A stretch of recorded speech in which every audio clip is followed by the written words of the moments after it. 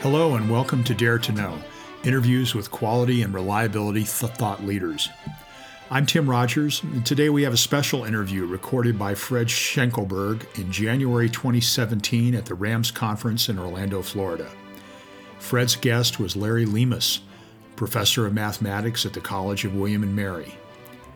Dr. Lemus received his BS and MS degrees in mathematics and his PhD in industrial engineering from Purdue University.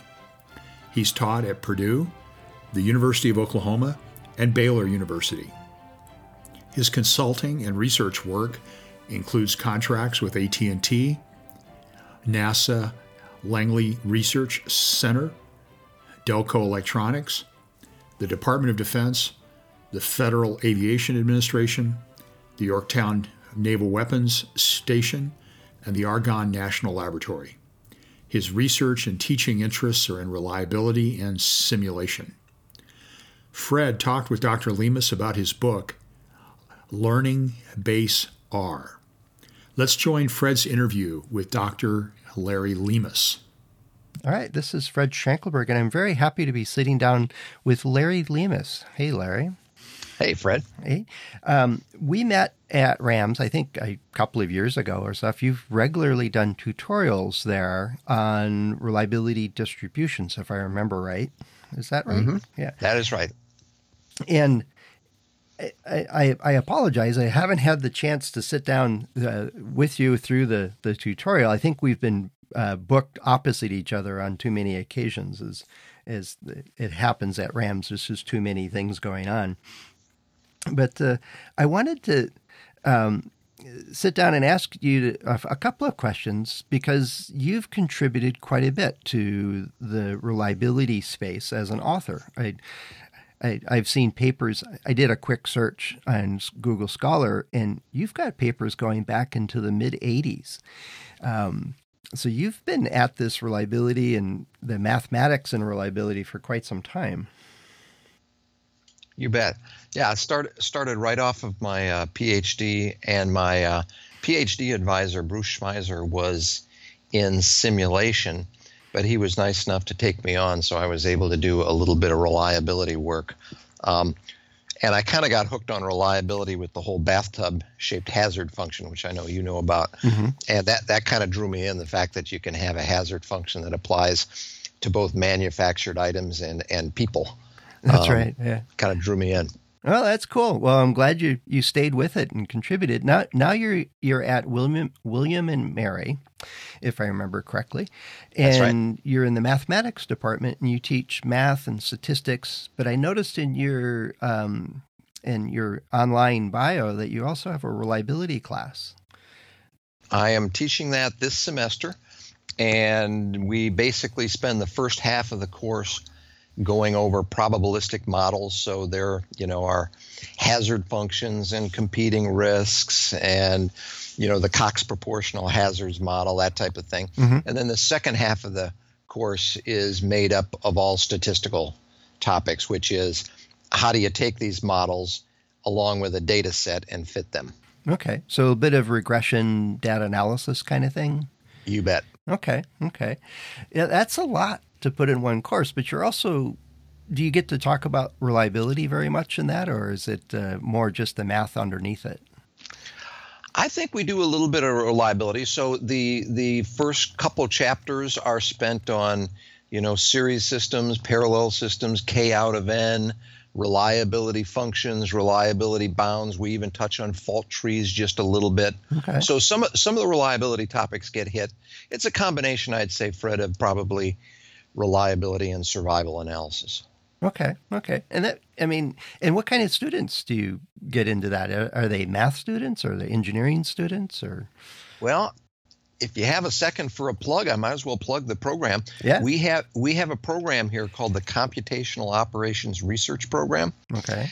And so we have master's students who spend 2 years here, and reliability is one of their electives that they can take. So basically the master's degree is 11 courses, and reliability is an elective, and I have 22 in there this semester. Oh, excellent. So, there's a lot of talk about the Internet of Things and more sensors being connected, vehicles and on home appliances and on factory equipment and just you name it, that seems to be getting wired into the network and collecting data. Is that one of the aims of providing people to deal with those data sets? It is, you're going to see more and more of that. We don't do that specifically in this course, but we do all of the thinking behind what you would do if you had a data set of that nature. Okay. Oh. Yeah, I'm just guessing there. I should probably sit down and take your course or go do some of that stuff. But all of this stuff has become, this computational work that we do has really become possible because of the computers that are sitting on our desks and sometimes our wrist. And I wanted mostly to talk to you for this Dare to Know episode about a book you published last year called Learning Base R. And I believe it's published in 2016 by Lightning Source was the publisher. Lightning Source is a printer. And okay. So this is self-published and did that to keep the cost down for the students. Oh, cool. I wouldn't have known that. You showed me a book when we were at Rams, and it's very well done. I wanted to ask you, what was the incentive behind the tornado imagery on the cover? Well, with a programming language, it's very hard to know what you put on a cover that's going to tell somebody about that. What I wanted was a bunch of different images, and you can put those like in a N by M matrix, one image after another. But I thought, well, we'll put them in a tornado. It's hard with a programming language, Fred, to know what to put on the cover. But my daughter designed the cover, and it seems to do it. Well, it's professionally done. And the book is well laid out and published. I guess that's part of what Lightning Source is capable of doing, is giving you a really well printed book at the end of the day. Yeah, well, I guess all you have to do supply to them is the interior and the cover, and then they take it from there and they'll print it. Okay. Well, I just had a thought about the cover again, but we'll get off of the self-publishing stuff. But I like the idea that it keeps the cost down. I think when I saw the book and flipped through it, and I'm looking at the table of contents now, these books, especially when they're aimed at college students, they could be $100 or more. And this has got a lot of content in it. Yeah, it's to try to get away from all of the costs associated with going with a publisher, because you have a big hierarchy there that you have to support when you do that. That's cool. Well, I remember what it was. Is you've obviously seen the O'Reilly publishing books, and so they have JavaScript and all kinds of different software packages. They went with fish and animals. That's their cover art. Yeah, that's right. And in fact, a lot of languages, for example, I think LaTeX uses a lion, and I know there's a penguin that shows up somewhere. So yeah, I think that's getting more and more popular, is to attach an animal to a language. I had never thought of it till you brought it up, but it's a good point.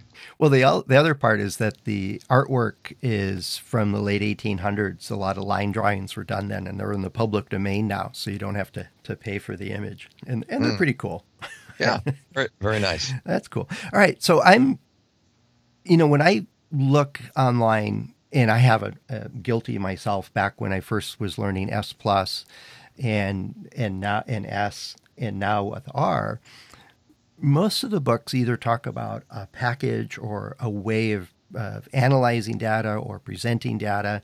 They're almost always a package that's within R.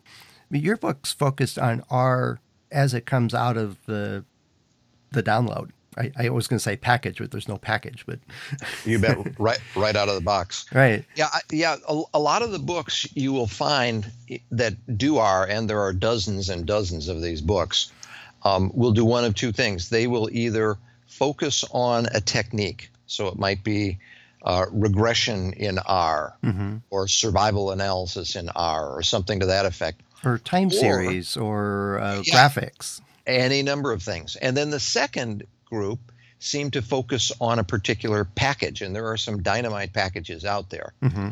And I wanted to write one that just simply focused on what you start with in R. So this would be a book. I use it in a freshman seminar that I'm teaching this semester. Mm-hmm. And I also use it in a graduate course. It's for somebody that is either brand new to programming languages and wants to start with R, or somebody that knows programming languages and wants to pick up the R syntax. And basically, it's to introduce them to the base language. Then once you know the base language, you can take off from there. You can shoot off into regression or shoot off into a package like ggplot2 or something like that. That's right. Yeah, ggplot2 is Hadley Wickham's package that really makes some pretty cool graphics and allows you to do those things. But it really is based on the base R. You still need to know what a vector is or what a matrix is or an array or a data frame. If those are all foreign terms to you, then R is it goes back to that tornado. Right, right. So when a package says, "Oh, input the data frame with a certain characteristics to it," you need to know what that is. So this becomes the reference that can get you through all that stuff. But you mentioned a couple of times that it's a programming language. When I first started using S+ and R, it was really a command language and just exploring my data sets. I was able to create a histogram way faster that looked way better than Excel ever did. And so I would just type in HIST and parentheses in my data set file, and off it would go. I would learn just enough, and I never realized I was learning a programming language until much, much later. In the book, I try to take the three programming constructs, namely conditional execution, iteration, and recursion, and I push those towards the end of the book. And it's designed to do two things. First of all, not intimidate somebody that's not a programmer. But second, exactly what you said. R has two real entry points. One is as an interactive command language. That is, I draw a histogram of the data set. I look at the histogram, and then from the histogram, perhaps I do something else. I maybe calculate percentiles, or I put a box plot out there, or I put two empirical cumulative distribution functions together on one plot. And there's that interactive side. But then after you get done with the interactive side, there's also this programming side. So I tried to keep the two separate, but I start with the more interactive side because I think it's a lot easier, a lot less intimidating to a new programmer. Well, it is. You see, what it made me realize, and looking back on it, is that, I learned, I said, this has got to be able to do a histogram. So I had a reference that had, here's the command, HIST. You bet. And then there's a bunch of elements you can set within that to say, well, how many bins do I want? Or what title do I want? Or do I put a box around the whole thing or not? Or what's the axis labels? And you start learning all of those different elements that you can, I'm sure that's not the right word for it, but all those pieces that can modify how the histogram eventually turns up. And so that is just one command.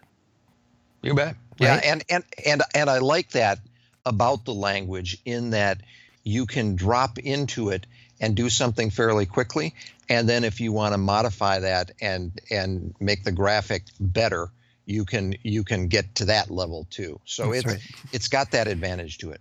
Well, if I remember right, it's like a up arrow or down arrow on my keyboard just takes the last entry and repeats it so that I have what I did last time and I can edit it just slightly and don't have to retype the whole thing in. I found that shortcut very early and very helpful. Yep. I use it all the time. So once you start putting together these languages and you start seeing the potential of this, and what I've certainly found is that I'll have say a data set that has 15 different factors or variables in it, and I want to create a histogram for each one of them. Well, I could very quickly create a program that does that. And I can make it my histogram, and it has all of my syntax built right into it. And I just put in identify the different data sets, and it becomes a very, very simple one-line program. You bet. And so it's very, very powerful in that way. Now I'm going through the table of contents, and it looks like at some point you start getting into the probability parts, binomial, Poisson, all those other things. I don't see Weibull or log normal in there. Is that all buried in the other distributions, or? Well, what I tried to do was make each chapter something that people could read in 15 to 20 minutes. Okay. So because of that, when you get out to the probability chapter, and again, I don't know what the reader knows in terms of probability, so I decided to just go with only 2 discrete distributions, and those were the binomial and the Poisson, and only 2 continuous distributions, and those were the uniform and the normal. Right. So even though I wonder if I'm going to take the book right now and take a peek to see if I don't have the Weibull out there, at least a reference to it. That would not be a bad thing to do. I'm checking right now. Okay. And you did mention that you're teaching this course to a freshman group, so that they may not have even had exposure to the quality systems, or, and so introducing binomial and normal might be a big step for them in and of itself. At least to the freshmen it is. And I'm checking right now. What I did in the end of that probability chapter was, you remember how it is, they have a single letter, which is D, P, Q, or R. That's right. Telling you if it's the probability density function, the cumulative distribution function, a quantile, or a random variate. And then that's followed by the name of the distribution. I did give the names of all the distributions, for example, beta, Cauchy, gamma, Weibull, etc. So I do have a table in there with that, but I don't go into much detail. Okay. Yeah. Well, I mean, and one of the things that comes out of seeing this long list this table of contents, is that there's quite a bit you can do without even loading any factors, or without loading any packages, the add-ons to the base R. And I mean, but having those fundamentals, that's. Do you see the benefit of that? People that have gone through and spent the time to learn the base R versus ones that dive in, say, with ggplot right from the start? Yeah, I think there's a good chance that if somebody jumps into any package initially, they may kind of hit the wall fairly quickly, because the data structures in R are kind of tough to get your mind wrapped around. I think vectors, matrices, and arrays are pretty easy, but when you get to lists and data frames, there's a few more nuances to them. And so I think going through something like this is helpful, just to get the fundamentals in place and then build off of that foundation. I'm going to have to get a copy of this. Maybe I should ask you to sign a copy for me and send it over. Oh, I can send them to you, Fred. Easy to do. Okay. Is the idea is that, I don't use R day in and day out. So I'm by no means an expert. I have been using the language or its precursors for decades. Yet anytime I get a new data set, somebody sends me a file set in Excel, heaven forbid, it's usually so messy and so convoluted that I have to pull the book back out to figure out, well, one, how do I import it from Excel or from a CSV file or some other format? And then how do I build that data frame again? Right. Right. So something like this would be very, very handy. I still go back to Phil Spector's book from, I think it was from S Plus to get some of that, and Chambers' book. I don't know when it was published on S. But this seems to be a bunch more updated and concurrent with the current versions of R. Do you see R changing very much at the base level? No, they're pretty consistent.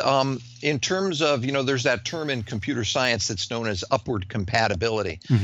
They're pretty careful. The people that are on the committee that puts R together, I find that I can write, or I can pull out programs which were written in S Plus even 15 and 20 years ago, and they tend to still run. So the base package is, of course, always changing, but they don't change it all that much. Okay. Well, I'm going to have to call Bill Meeker about that, because I'm sure you've seen his Splita program in S Plus. Yeah, that's a wonderful program. Every year I see him at some conference someplace, and I say, so where's the R package for Splita? He says, oh, I'm working on it. So, Right. Well, he's kind of moved over. His focus now is in, I believe, Jump. That's right. Yeah. And he has a lot of fun with the Jump in that package, and it's evolving. I think he's had a huge impact on that. It's got a long ways to go to catch up to R in its versatility. So I'm still partial to a free package that has such a community of support behind it, and books like yours to make it very accessible. So, in all of this work, in the R, the base R book that you've published and stuff, I want to say thanks for putting it together and helping your students to get a handle on this language, and also your reliability course. I think that's a start for a career for a good number of them. But where could people find out more about your program at the university, or a copy of this book? Well, for the program we have here, that's computational operations research. You could probably just go to Google and put in computational operations research, William and Mary, and you'll get a link there at William & Mary to the program. Mm-hmm. And we'd love to have people apply. It's a smaller program. We probably have about 10 new students per year, which puts about 20 in residence at a time. Mm-hmm. So that's the computational operations research program. And then in terms of the book, if you just go to Amazon and either put in my last name, which is Leemis, Leemis, or if you just put in Learning Base R, that should get you to the book, and hopefully get it shipped to you for free. Oh, that's cool. And I'll put it in the show notes also. So for those that are looking for those links and stuff, I'll add those into the notes. And you can find the show notes under reliability.fm is the domain, and then look for the show that's called Dare to Know. And you'll see the episode with Larry in it and those links and so on. And so what's next, Larry? What are you working on next besides Base R? Well, I'm trying to get together a 2-semester sequence of books. The first one is a 1-semester course in probability, mm-hmm. and that would be calculus based. And then the second one would be a 1-semester course in mathematical statistics. And both of those 2 books would include a good bit of R in them, mm-hmm. because that just seems to be the way the statistical community is going right now.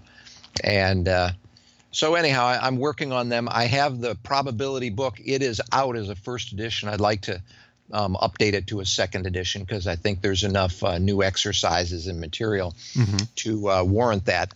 And then right now I have the mathematical statistics book in draft form, but I'd have to do a bit of work on it to get it ready to go to print. All right. Well, I think the third one I want to ask you to work on is the Splita. Maybe partner up with Bill and get that, get a book around Splita and get the software over on R. Oh, I would, you and me both. I would love to have that happen. That would be great. Yeah. No, well, thanks so much, Larry, for sitting down and talking to me. And I look forward to catching up with you again at the RAMS conference, if not before, if our paths cross. And folks can find this episode on Dare to Know. It'll be out on iTunes and other places. And if you like the episode, let us know and give us a rating and review on iTunes. It really does help with the show and promoting the show and letting others find it. Also lets us know that somebody's actually listening and appreciating it. That always comes in handy. And we do, Larry, I do get messages from time to time from people that are listening and really appreciate the insights. behind the authors and professors and business leaders that are in large part shaping our community as reliability professionals. So I appreciate you taking some time to provide a little of that background for us. Great. Well, thanks for having me, Fred. Appreciate it. All right. Thanks. I'll talk to you later. See ya.